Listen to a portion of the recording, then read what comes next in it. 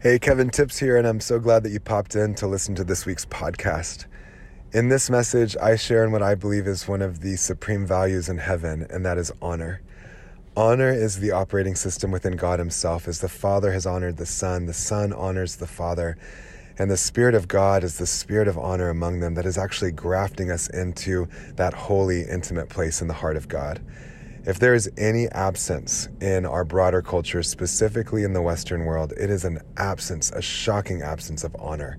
And in that vacuum, the church is positioned to shine as we cooperate with the grace and help of the Spirit of God to grow up and into greater displays of honor. So as you listen, I hope you're provoked and inspired to outdo one another in showing honor, and perhaps even convicted to honor others, honor yourself, and most importantly, honor God more, not only with your words, but through your life.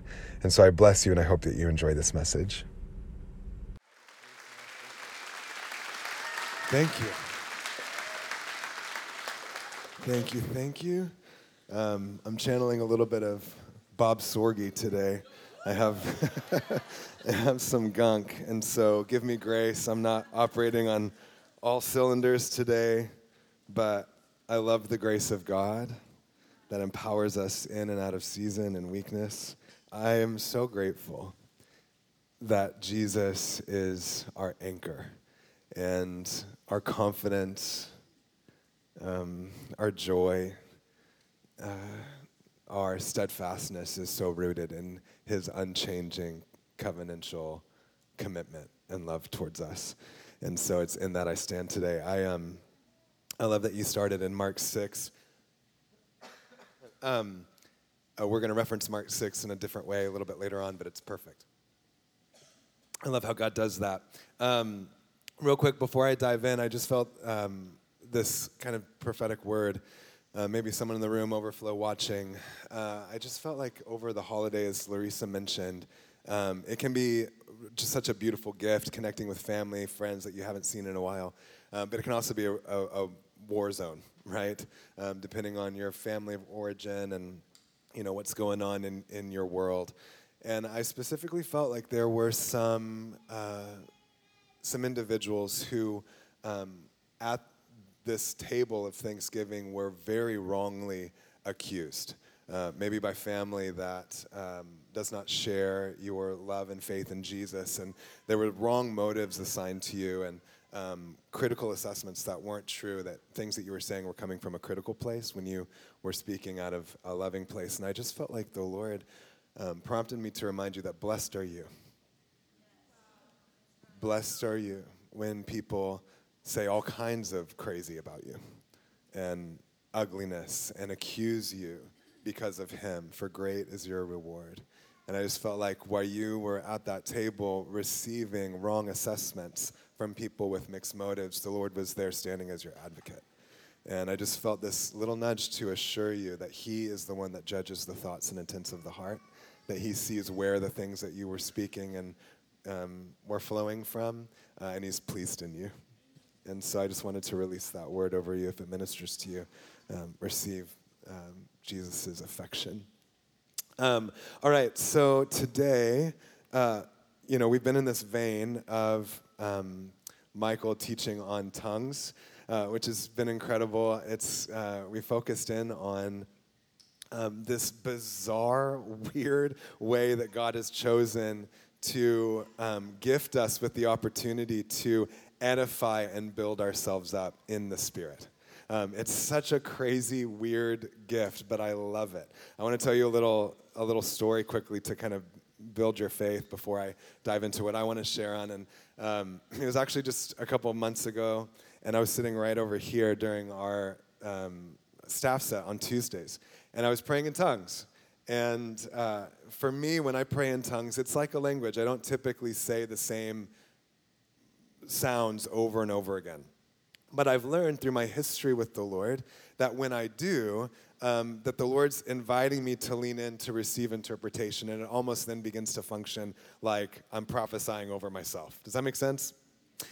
And so I was over here, and I kept saying this phrase over and over again, and I was like, okay, there's probably something in here that the Lord is wanting to release. And this has happened a few times over the course of my journey with the Lord. But what was funny was I kept saying this word in the phrase was macchiato. And, that's a coffee drink at Starbucks. And so I'm like, wait a minute, I don't know about that. I don't know if this is the Spirit or my need for sugar and caffeine. I'm not sure what's up. But I've learned from Michael that that's weird. Might be God, probably is. And so I leaned into Holy Spirit sidekick, Google Translate. Don't judge me, y'all have done it. I know you guys have done it. And sure enough, I was speaking Italian, which I don't speak Italian. I don't speak any other, sadly, language but English. And I was saying a phrase, macchiato, in Italian, if there's any Italian speakers here, just means stained. So a latte macchiato or whatever would be stained milk, right? So I was saying stained was one word, but the phrase was, I am not stained, I am blemish free. And let me tell you, I know, isn't that crazy? So I was like, man, this is why I love this gift. Because my spirit, in partnership with the Spirit of God, was testifying to a truth that I believe, I know that because of the mercy, grace, and finished work of Jesus on the cross, that I am, regardless of my assessment of myself, blameless and above reproach. I am holy and loved. Praise God. That's entirely Him. Thank you, Jesus. But it's not something that I would go around just saying, right? And the power of tongues to declare the truths of God over our lives, over the situations and circumstances that we may be reluctant to actually say. There's a boldness that comes out in what we're declaring in tongues. And so I just wanted to share that to stir your faith to keep doing what He's invited us into, which is setting a timer and praying in the Spirit. You may not have that experience, and that is okay. It is still edifying, building you up, and bearing fruit, so do it.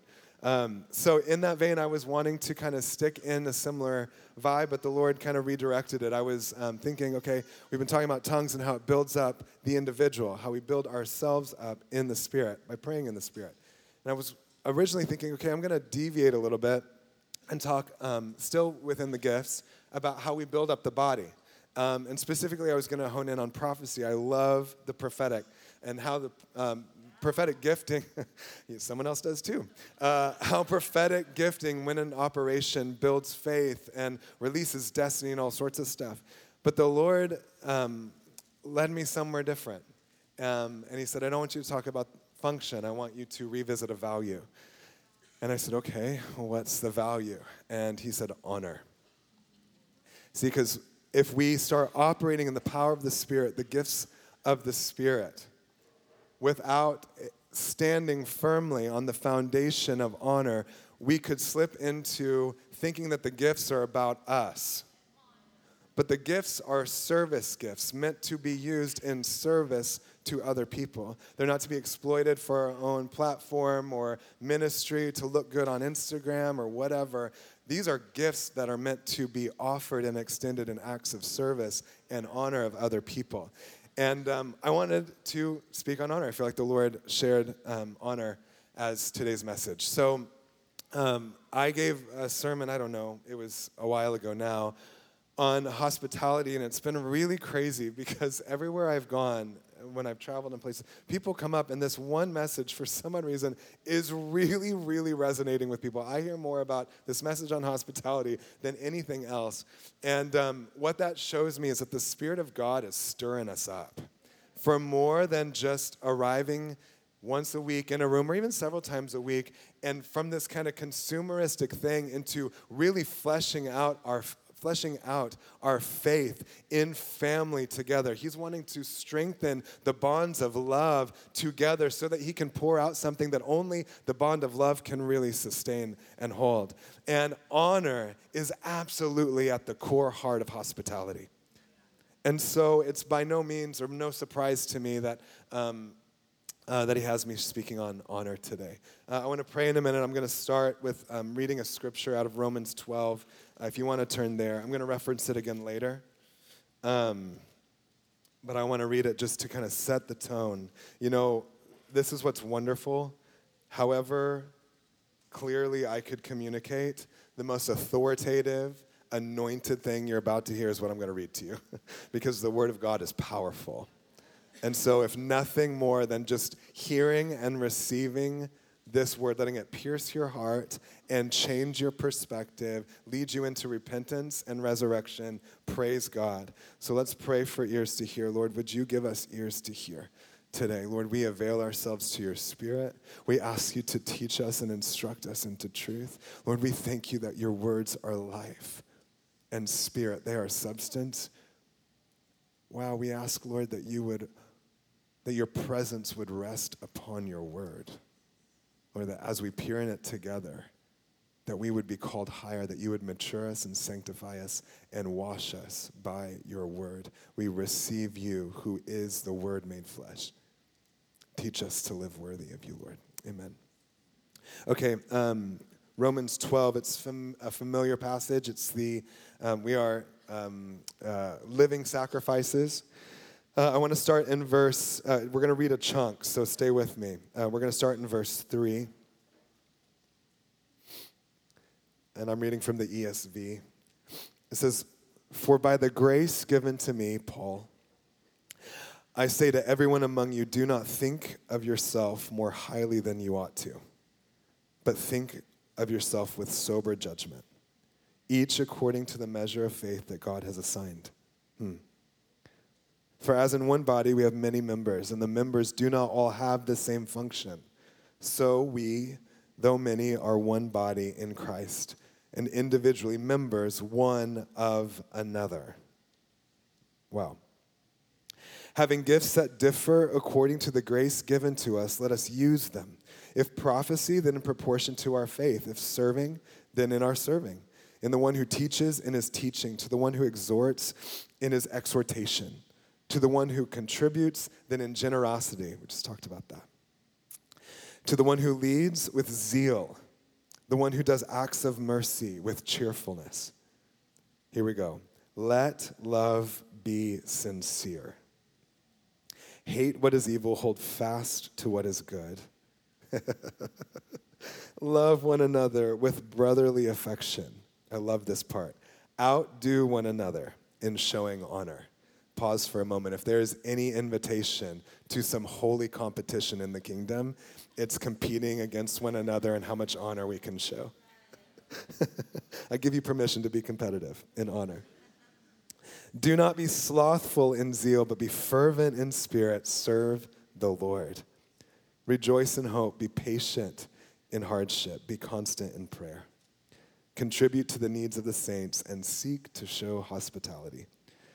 Bless those who persecute you. Bless and do not curse them. Rejoice with those who rejoice. Weep with those who weep. Live in harmony with one another." Some of us need to hear that one. Live in harmony with one another. "Do not be haughty, but associate with the lowly. Never be conceited. Repay no one evil for evil, but give thought to do what is honorable in the sight of everyone. If possible, so far as it depends on you, live peaceably with all. Beloved, never avenge yourself, but leave it to the wrath of God, for it is written, 'Vengeance is mine, I will repay,' says the Lord.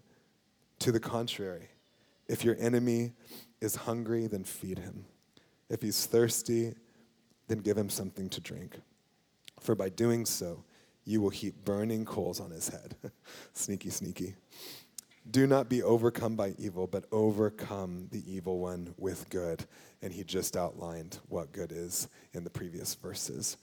If there is an absence, a vacuum in our culture, it is an absence of honor.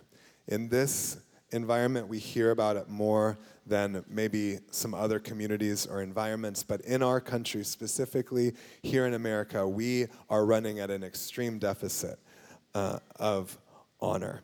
I think when I look at the culture that God has established, that the Millers have so faithfully stewarded here, I'm so grateful for the ways that honor has been at the very kind of foundational level of of what has been built here. And yet, though that is 100% true, there is so much more opportunity for us to grow up and into walking out honor together. I think honor, the power of honor verbally is extremely powerful. Life and death are in the tongue. When we speak and celebrate and honor one another verbally, I really believe that people live up and into what we assign to them. You know, it's the opposite is true. People that grew up in generational poverty or systems of neglect that are told they're never going to be any good and I never wanted you to begin with and you're never going to become something, often don't. They follow suit, and it's like a self-fulfilling prophecy. But when we honor, looking past maybe someone's behavior and current state to see in them something that's eternal, that's a value that God himself has put in them, and we actually begin to honor calling forth what isn't as though it were, sometimes we're surprised to find that people actually step up and into the very thing that isn't present yet. And that is powerful when we verbally honor one another. But I want to tell you, verbal honor is the beginning of honor. It is, I don't want to say it's cheap because it can still be costly. It's still powerful, but it is the entry place. It is the surface level of honor. Honor becomes, well, I would say this.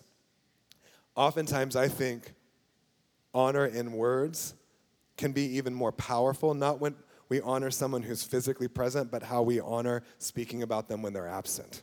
I think that's really when verbal honor becomes the most powerful, is how we choose to speak about one another, those that are in leadership over us, our president, our, whatever boss, when they are not present before others who are criticizing them.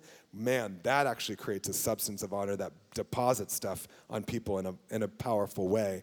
But the goal of honor is not just to let it be lip service. It is to actually step into the sacrificial alignment of acting out honor by preferring one another. That we have the opportunity to grow in honor to where your needs, your lack, your hardship is my own. That if there is need in your life, hardship, heartache, lack, that I have strength to provide, then it is my own problem. That actually we step into this place of radical preferring one another, that I'm looking after your needs just as much, if not more, so than my own. That is supernatural honor. We cannot manufacture that. We are by nature a little self-absorbed, right?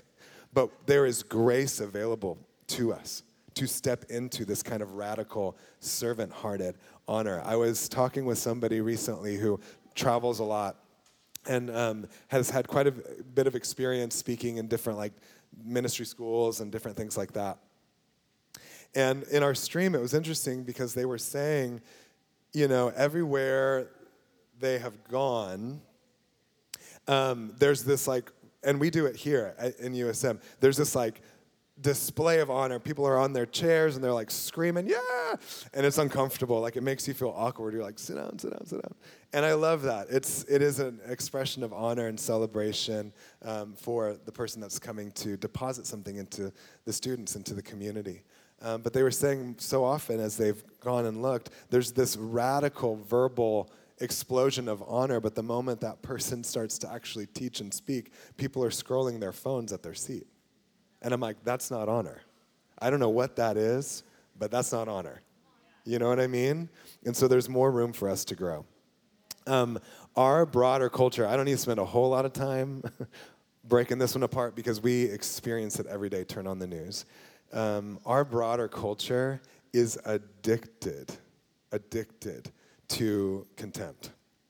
There are whole communities, groups, online forums, Facebook threads, help us, Lord, of toxic, seductive contempt. It bleeds out through social media, through mainstream media. It happens around water coolers, in break rooms across the nation.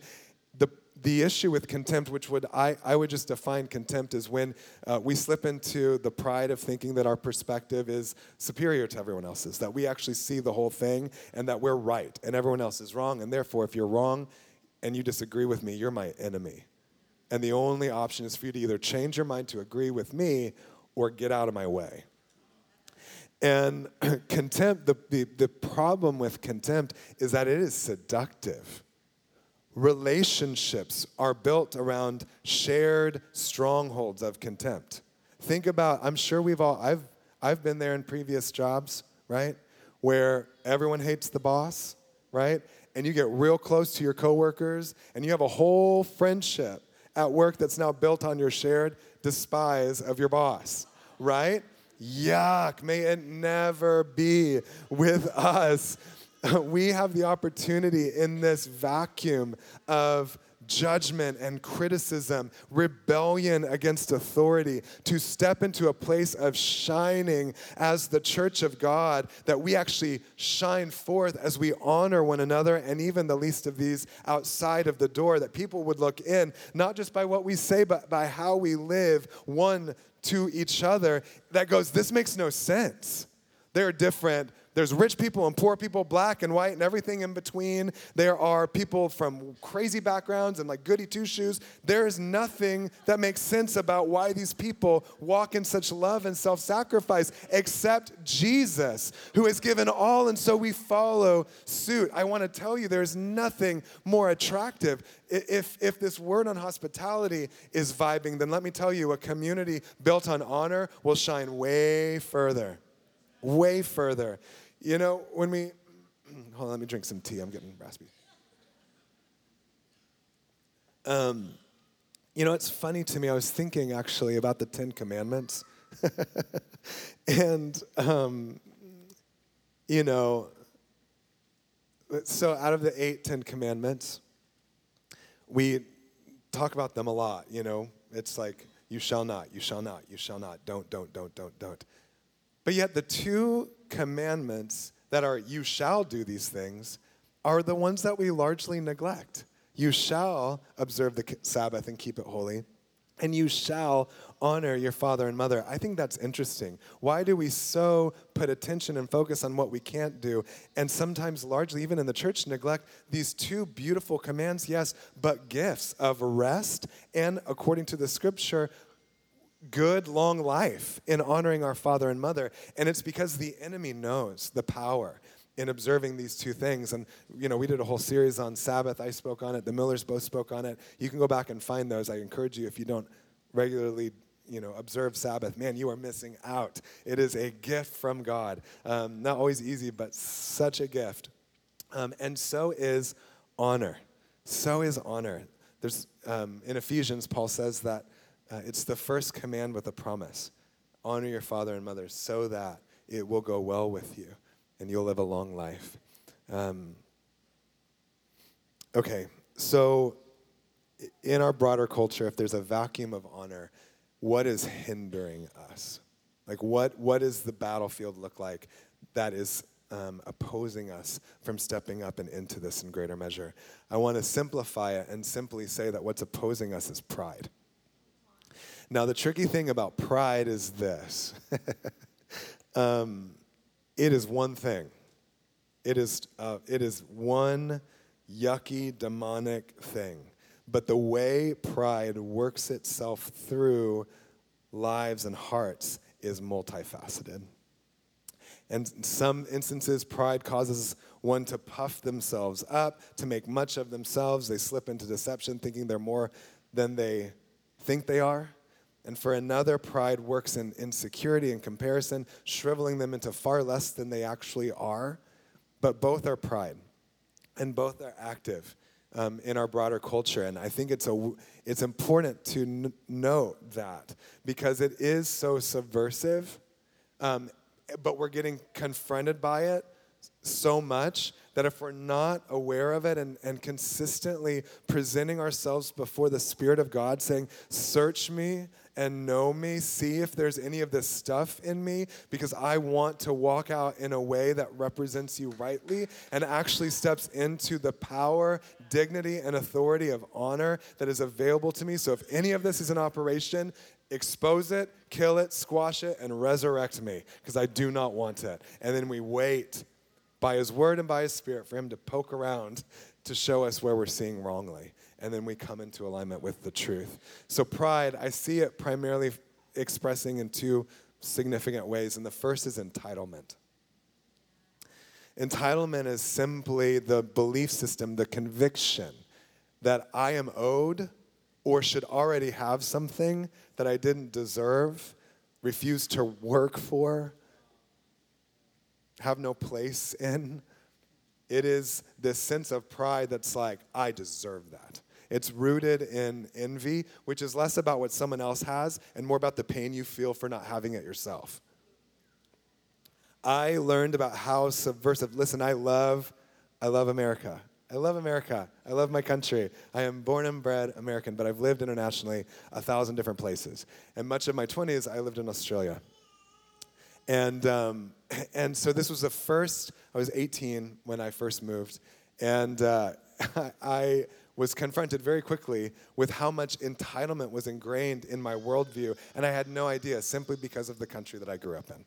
And I had a friend, Kinga. We went to this coffee shop, and I sat down on a sofa thing, and I popped my shoes off, and I sat on my feet are on the couch, and my buddy Kinga looks at me like, what the heck are you doing? And I'm like, what, And he goes, put your shoes on. This isn't your house. And I was like, sorry, okay, whatever, uptight, I really did think he was uptight. And then, a little bit later on, I was constantly saying like, oh, this toilet looks weird.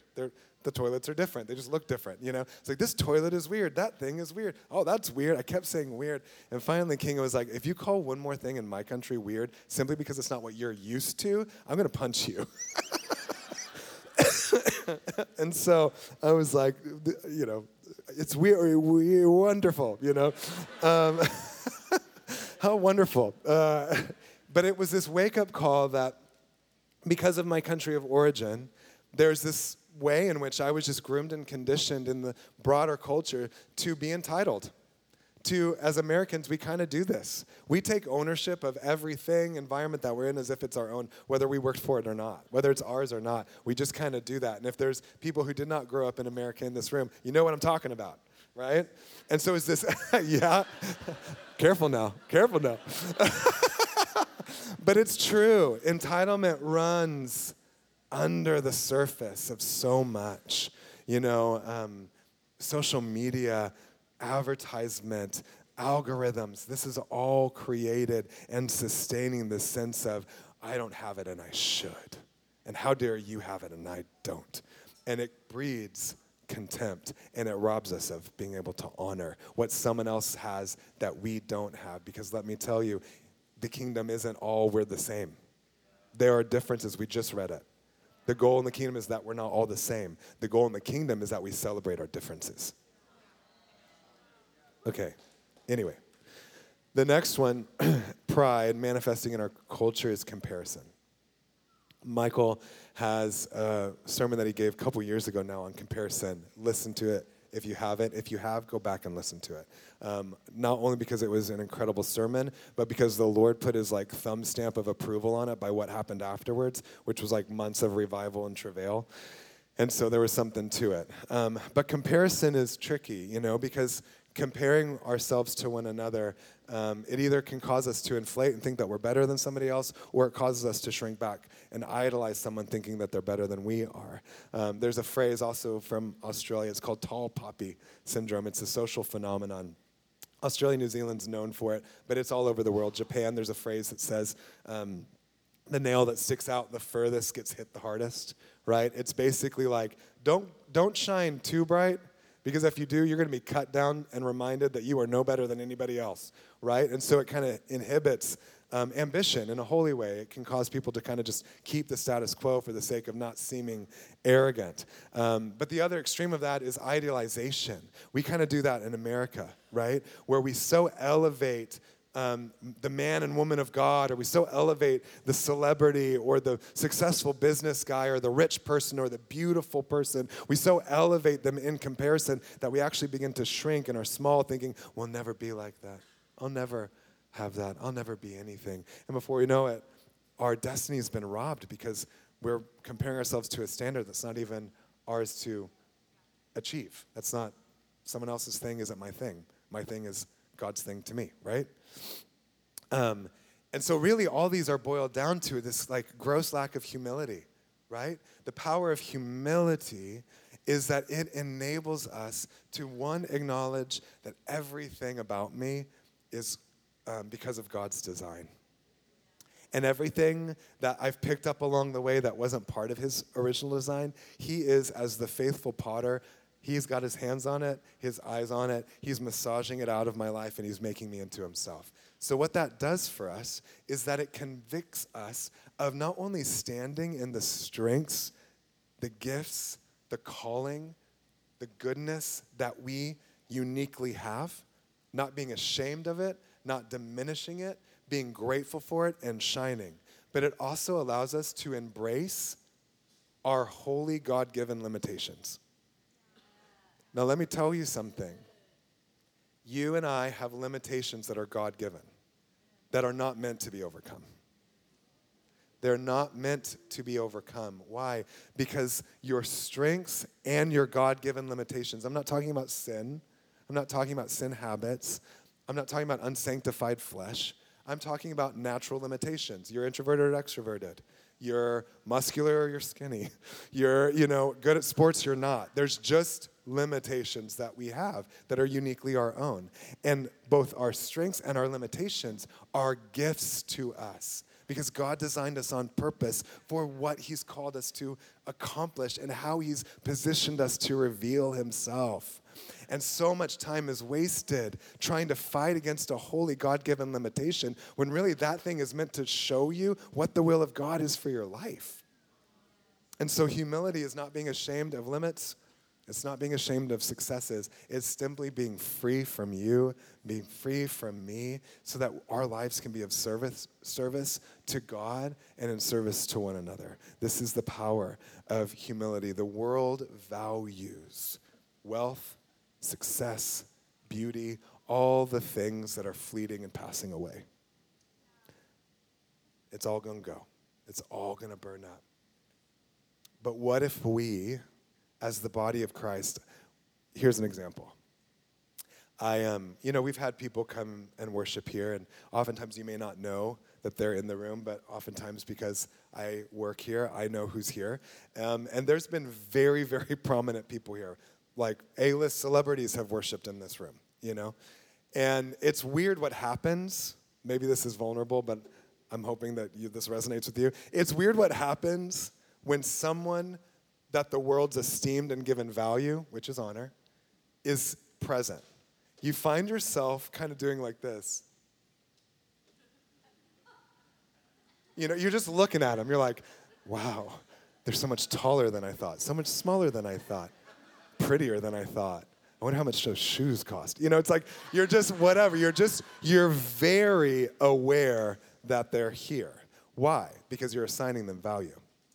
But what if we, as the body of Christ, really came into the revelation that the value that we extend to one another in the kingdom is not based on possession, position, success, wealth, achievement, but the value, the honor that we extend to one another is entirely and completely rooted in the work of Christ. That on the cross, we see not God's solution to sin, but the extremity of his value for humanity. And we actually step into this place of radical honor where we're looking and we're like, oh my gosh, the single mom and the widowed dad and the struggling student are in the room. Whoa, And we're aware and attentive and serving and blessing and honoring one another. Could you imagine what kind of delight would rest in the presence of God in a community that harbors that kind of honor? And what kind of weirdness we would look like to the world that comes straggling in because everyone wants to be seen that way. Everyone wants to be taken notice of. Everyone wants to know, am I valuable or not? Am I seen or am I not? And in Jesus, in the cross, we get to look into the eyes of people and go, you're seen. And regardless of what you've done or what you think about you or your assessment of yourself, there is an eternal weight of value that has been placed by an eternal God that you cannot diminish or thwart. It is in there, placed by God's hand alone. And I want to call that sucker out of you. Could you imagine? Man. So honor then begins with God. Our extension of honor begins with him. Honor is the operating system of the Godhead. The Trinity, Father, Son, and Holy Spirit, operate in mutual honor. The Father honors the Son, has given him the name above all names, given him nations and an inheritance in his bride. He's honored the Son, clothing him in glory and seating him at his right hand. And the Son honors the Father, putting on flesh, seeking not his own will, but to express fully the nature, character, values, ways, and heart of the Father. And the Spirit of God is in the middle, just bouncing like a tennis ball back and forth, just this environment of love and mutual honor, grafting us into that love affair. Michael always says that holy huddle is a honor huddle. It's a huddle of honor. And so, I think that the cool thing about our opportunity is that, and we'll talk through, some ways that we're to honor specific kinds of people. But the beautiful thing is that honor in the kingdom doesn't just work bottom up, it also works top down, that we are a kingdom of kings and priests. And so, though we are called to honor those in authority are called to honor the least of these. And it's this circle where all are seen, all are honored, and that's the beauty. It's different in the world. The world just honors up, but we honor down, and that's what makes us different. Okay, so let's talk quickly about honoring God. So we see, we've quoted the scripture in Romans 1 quite a lot over the course of our 10 plus years here. Romans 1, because they knew God but did not give thanks nor honor him as God. What happened? All sorts of mess. He gave humanity over. The most extreme version of that we see is in homosexuality. But there's a whole list of stuff that is listed: envy, disobedience to parents, quarrelsome, gossips. I mean, turn on the news, you're seeing Romans 1. Look around you, go out to lunch today, listen to people's conversations, you're going to hear Romans 1. It's all over the place because we as a community, as a culture, have neglected giving thanks and honoring God as God. So what does it look like for us to honor God? I want to give some practical ways. I love our definition. In the house, it's so simple that worship is agreeing with who he is. When the spirit of revelation reveals what's true about God, something we cognitively know perhaps, but are reminded of in a fresh way, it impacts our hearts and our minds and our affections, and our hearts go, yes, that is true. And when we do that together, corporately, agreement, a stronghold is built and it becomes a substance that we receive and am imparted by. But I want to propose to you that worship is agreement with who he is, but the fruit of that is the alignment of our lifestyle to what we've now seen. That worship is not merely agreement, but it is ultimately alignment. That what I see to be true of him, I go, yes, that is true. But then that affects everything about how I live, the decisions I make, the planning, the interactions, my relationships, that my life progressively, as I'm sanctified by the Spirit and the Word, that our lives begin to become aligned with truth. And therefore, our lives are worship. We're sacrificial, living offerings to him. That's the goal. Obedience to the word of God and willful dependence upon him, right? Willful dependence. When you need God, it's an act of worship. He's not threatened by that. He does not think that you need to do it. That is religion, and it's from the pit of hell. You cannot do it. You can't, but he can, and he's in you, and his power is perfected in your weakness, but he delights in being your ever-present help. He doesn't grow weary of your need of him. So we honor God first with our heart. What does that mean? It means that if the issues of life flow from our heart, that we prioritize him as the supreme value in everything. That our value for God, it informs how we invest our money, how we feed our bodies, how we interact with relationships, how we deal with disappointment, how we vacation with our families, the environments we go to and the ones we abstain from, the way we speak, you name it. That our value for God, honoring him in our heart, actually means that everything about life is not separated from him. But everything seeks to reflect, serve, and magnify him. Second, we honor God with our time. Now, we do this morning and night corporately together. I would hope that we all have, on some level, consistent time with God in his word, morning quiet time, evening quiet time, whatever your preference is. I want to propose something that we don't talk about much, that just to throw it out there, take it or leave it. But, there's nothing more valuable than time. It is something that is fleeting and disappearing that we will not get back. And so time is of immense value. When was the last time you positioned yourself before the Lord and just gave him an offering of unproductive time? Not trying to get something done, not necessarily in like fever tongues and prayer, but simply came before the Lord in stillness, in rest, in silence on the inside and said, Lord, I want to give you an offering. I want to tithe my time to you.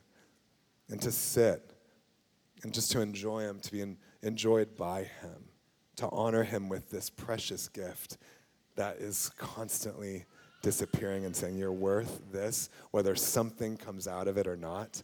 My heart posture is to say you are worth every breath. And so I'm just conscious and aware that you are here and that this is enough. We sit before the Lord, sowing our time into the one that's most worthy, honoring him in that way. If you don't do that or haven't done that, try it. We honor God with our talents, right? Our God-given gifts, our skills, our education, our life experiences, that all these things are not just meant to be, hoarded in. They're meant to be offered and extended. Every experience, every failure, every success, everything you've achieved is a gift to someone else who's following in your footsteps. And so we honor God with our talents. We honor God with our bodies. We're going to talk about this in a minute in a little bit more detail, but we don't necessarily discuss God's value for your physical body, but we honor God by how we steward our temple. Our nutrition, our exercise, taking care of the thing that God has made his home in this age is important to God. I know we get new bodies, thank God. Mine's going to be stacked. Okay. It's going to be awesome. But just because we get new ones doesn't diminish the fact that he's chosen to live in the one that you have. We honor our bodies, he made your body. He loves your body. We honor him by how we take care of it and steward it. And lastly, we honor God with our stuff. We just talked about Mark 6 and our finances. If you have a big, gorgeous home and a table that seats 12 that you and maybe 2 others are frequently dining at, have some people over. God gave you that house to be a means of grace for some folks. Your love for cooking, your resources, your time, your stuff, like, my goodness, all of it is given to us for the sake of serving one another. That, yes, it's for us to enjoy, right? But it's also for us to extend. The American dream is a lie. We're not happy when we hoard and isolate. We're miserable. It's why a bunch of bald people start buying sports cars and they're trying to claim something. You know what I mean? And achieve and feel special. But I'm like, all that stuff that you work so hard for is to position you to give it all away. That's actually where the joy's going to come from, in giving it away. It's what God put inside of us. We get to lavish him. Listen, the tithe is just obedience. But we're positioned to honor beyond that. Like Miller said, the whole of $4,000. Let me tell you, before he fed the 5,000, before that, at the beginning of Mark 6, you know what he did? He went to a town where he was dishonored. That they said, he went to his hometown. And he's like, is that not Mary's son, the lady that got pregnant by God, Is he not the construction worker? Come on. And it said he couldn't do any great miracles there. He healed some sick people, which is still pretty awesome and generous. But he could do no great miracles. Why? Because he was dishonored. We see a little bit later, he's in another village, and what happens? He's honored, and everybody eats. So there's something about how we build into dishonor that actually misses out. What kind of crazy multiplication did Nazareth miss out on that others got to reap because they dishonored him? And if that's true of him, how much is it more true of, not more true, but as true with one another? Michael says it all the time, and I repeat it, but it's his: familiarity breeds contempt. We have to be really careful with ourselves about how we view those that we are most close to. Because dishonoring them, even if our hearts, if it goes unspoken, all it does is robs us of the very thing God put that person in our life to sow into us. We're the ones that lack because of dishonor. Okie doke. Next, we honor ourselves. Psalm 8 says that he has made us a little lower than the angels. He's clothed us with glory and honor. Glory is the intrinsic value of God. It can be untouched, untainted, cannot diminish. It is the value that exists, whether we agree with it or not. Nothing can change or touch the glory of God. Honor is how we then assign and align our value with the value that is present. So we change in that. Does that make sense? And so if he's clothed us with glory and honor, it means we have intrinsic value that's God-given, that's not earned or developed. It's just there by the grace and mercy of God. So how do we honor ourselves? First is through humility. Again, standing in our strengths, but embracing our weaknesses, knowing that where I have lack, you have strength. And that is actually what bonds the body of Christ together, that we get to fulfill what was lacking in his sufferings, which makes no sense to me, but the Bible says it. And so humility is a way that we honor ourselves, not overinflating, not diminishing, but simply being free to be who we are and where we are, knowing that God's not finished yet. But second, a way that we honor ourselves is through sexual purity. Purity culture, especially in the 90s or whatever. I'm sorry, ladies that grew up in maybe that. A yoke was put on you that it was entirely your responsibility to not look, dress a certain way, do certain things that would cause your brothers to stumble. And it was like this emphasis on don't dishonor your brothers by flaunting your stuff or whatever. And I'm like, I don't think that's the motivation at all. I think the motivation for purity is honoring myself, that I understand my value. So therefore, I'm not going to prostitute myself out, dress in a way that isn't, benefiting the value that God's put within me. I'm not going to look at something, absorb something, act in a way, hook up on the weekends because I know that I'm more valuable than that. My motivation of sexual purity is about my conviction of the honor God has placed within me, not even necessarily about dishonoring somebody else. And I feel like that's a motivation. If we spoke to our young people and we just hammered in your value. When you look at Gen Zers who grow up in homes where their fathers and mothers are constantly speaking into their worth and blessing them and speaking life into them, oftentimes those people grow up and don't struggle with some of the stuff that others do because they know their worth. And knowing their worth motivates their obedience and abstinence from what would diminish that worth in the eyes of another human being. Okie dokie. Lastly, we honor others. Okay. We read it in Exodus 20. We honor our fathers and mothers. That means our biological fathers and mothers, or adoptive fathers and mothers. I would propose that it extends beyond that to anyone who plays a motherly role, who has devoted themselves to cultivating the beauty that is inside of you. The image of Christ in you that has labored to see that come forth would be a father and a mother. I know we just got through with Thanksgiving, and it can be tough, and parent-children dynamics can be challenging. I had a very challenging dynamic with my father growing up. But I want to propose something to you that even if, say, your mom and dad don't share your faith. They actually think that you have lost your mind, you're Looney Tunes, and a bigot. So often we get stuck in the tension of that moment. But honor is an environment that can actually withstand and hold the tension of disagreement.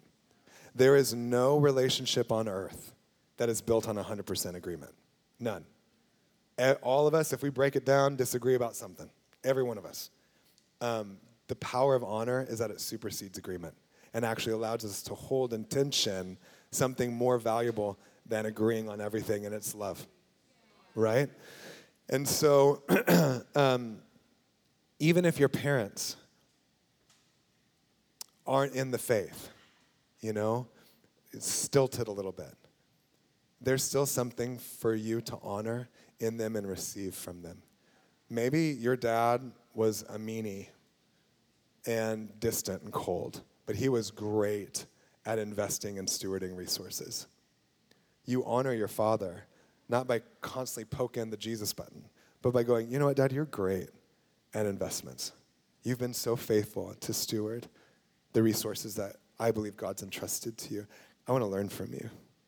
Help me. I want to follow in this pattern because it's borne fruit in you, and I want to walk in radical generosity and provide for my family the way that you provided for me.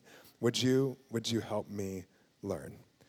I tell you, that kind of honor might just be the very thing that opens the door that then allows you to receive honor, and the one that was hostile begins to ask some questions, and maybe some conversations happen that bear fruit later down the road. But regardless, honor is a powerful, powerful thing. Fathers and mothers, let me tell you real quick, how we honor them is by asking them good questions, by listening to their answers, and by doing what they've told us to.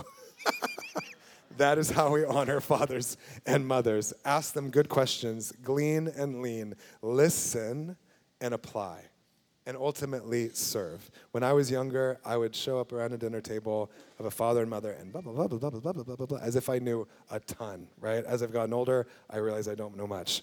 And so I started to learn to ask questions, to listen. That is how we honor our elders, our fathers and mothers, and applying, but also serve them, help around the house, clean up the dishes if they've cooked you dinner, honor them. And then this is a side note, but there's a lot of rhetoric around psychological language. There's a lot of labeling. Oh, that person is a fill in the blank, sociopath, narcissist, blah, blah, blah, blah, blah, blah, especially among younger people. And oftentimes I've heard it assigned to parents. If there's a diagnosis, there's a diagnosis. But if you're just slapping a label on a parent because of tension that exists in your relationship, stop doing that. You're not a psychologist. Stop doing that. And even if it's true, what are you building by assigning that to them when they're not around? Honor them. Speak something else. They might be the most self-absorbed person on the planet, but there's something God-given, holy, that you get to mine and find. Look on that. Whatever's noble, lovely, beautiful. Dwell on these things, right? Let's stop labeling things. It's just not helpful. I'm going to move really fast through these because we're running out of time. Colossians 3 talks about masters and slaves. That's obviously has a strong cultural connotation here. In the context that it was written, it's not a perfect analogy. But in the context in which Paul was writing this, it was more indentured servitude. It was more of like an employer-employee type dynamic. So it's not thinking transcontinental slave trade, right? But it is the language of slave and master. So I just want to acknowledge that. Think of it more as employer-employee.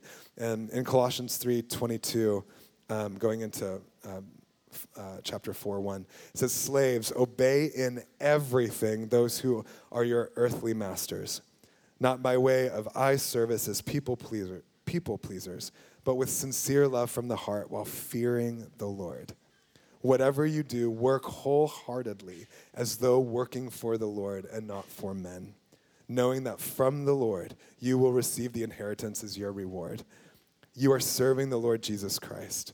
For the wrongdoer will be paid back for the wrong he has done, and there is no partiality. But masters, treat your slaves justly and fairly, knowing that you too have a master in heaven." So how do we honor our boss?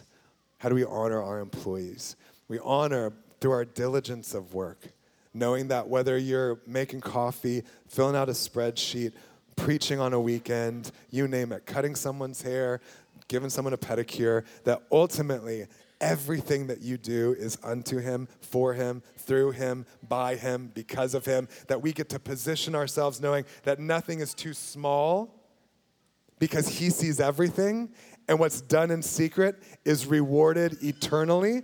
And so it's not about the snarky client. It's not about the aggressive, micromanaging boss. It is about Jesus, the diligence of my work ethic, the punctuality of when I show up, the extent in which I go to go above and beyond. Isn't about earning approval, but it's also not about fear of my bosses, whatever. It's about serving the Lord in excellence, in diligence, and in joy. Employees, it's about being gracious. It's looking at employers. It's about looking at your employees, those that are following you, not just saying, how can I get them to get the thing done that I need them to get done, but taking an investment in them, in what's inside of them, in what's going on in their world, just carving out a little space to put a personal touch of, I see you and you're valuable. A little, I see you, thank you, goes a long way if you're a boss of people. I'm notoriously bad at celebrating people. Ooh, and I've had to work really hard at it. I'm like naturally a gap seer. I'm like, 1,000 things could be doing really great. There's one thing that's off, and I'm like, this thing's off. My wife is like, celebrate. I'm like, I'm trying. But it goes a long way. Put a reminder in your phone. Celebrate those that I'm leading. It's a way that we honor through our quality of work and through our celebration of another's achievements. Man, this is crazy. 1 Peter 3:7 says basically, husbands, honor your wives because they too are an heir of grace with you, so that your prayers may not be hindered. Wow. That's the Bible. I don't know fully what that means, but what it tells me is that when there's dishonor, specifically among spouses, when there's contempt in a marriage, perhaps even extending into other areas of authority or relationships, when contempt is allowed to foster in your heart towards someone else, it actually creates a substance that in some ways prevents God from doing the things that he desires to do and answering the prayers that you pray. That's in the scripture. That's how serious it is. Wow. We honor spiritual authority. It actually says, and I'm not just saying this because I'm doing it, that those who are elders and teachers among you are worthy of double honor. So double honor. I mean, yes, why? But why? Thank you. But why? Why? Because we're going to also accrue a stricter judgment, right? This is a sobering thing. I am always sobered before I get up here. Always. And I always pray before and I always pray after. Lord, I probably will say a lot of stuff that's not necessarily perfect truth. If it's not from your heart, let it roll off their back like water off a duck's. But if it's yours, let it stick, let it rest, let it remain, and let it bear fruit. But I'm very aware that things just pop out, right? And so we accrue a stricter judgment, but we're also worthy of double honor. Submission, trust, believing the best, and how you speak of those in spiritual leadership when you are not or we are not present is it's valuable, powerful. You can feel it when it's not there. You can feel it when there's chatter happening, but you can also feel it when the people that God's entrusted to you pray for you. Happens so often. I'll be in the thick of it and feeling it. God's there. I'm good. I'm with the Lord, but it's heavy. And this wave will come of refreshment. And I'll just cry and I'll go, thank you, Lord, that someone is praying for me. Thank you, Lord. I bless them. I don't know who they are, but I bless them as they've been refreshment to me, and they'll never know it. Refresh them in return even now. Thank you, Lord, that you're calling people that I'm leading to pray for me. Thank you. It's powerful. And then lastly, we honor one another through acts of service, not just words of celebration. We honor one another through confrontation. We do. Honor is not just only saying the nice things about people. Honor is also confronting what's hindering love in the life of somebody. If it's healthy and it's holy and you've done your work to not let it come out like a jab, then confrontation is an act of honor. If we're not being regularly confronted by the Spirit, by the Word, and by one another, like we need to mature and grow, and part of that is holy confrontation. It's a great thing. And then lastly, mutual preference, that we look to one another's needs as important as our own, if not more so, that we bear one another's burdens truly. Okay. Well, if you'd stand with me, I'm going to wrap up. It's 10 after, so if you haven't picked up your kids, please do so quickly. But I just want to offer some space. The ministry team will come up in a minute. If we want to have someone play keys.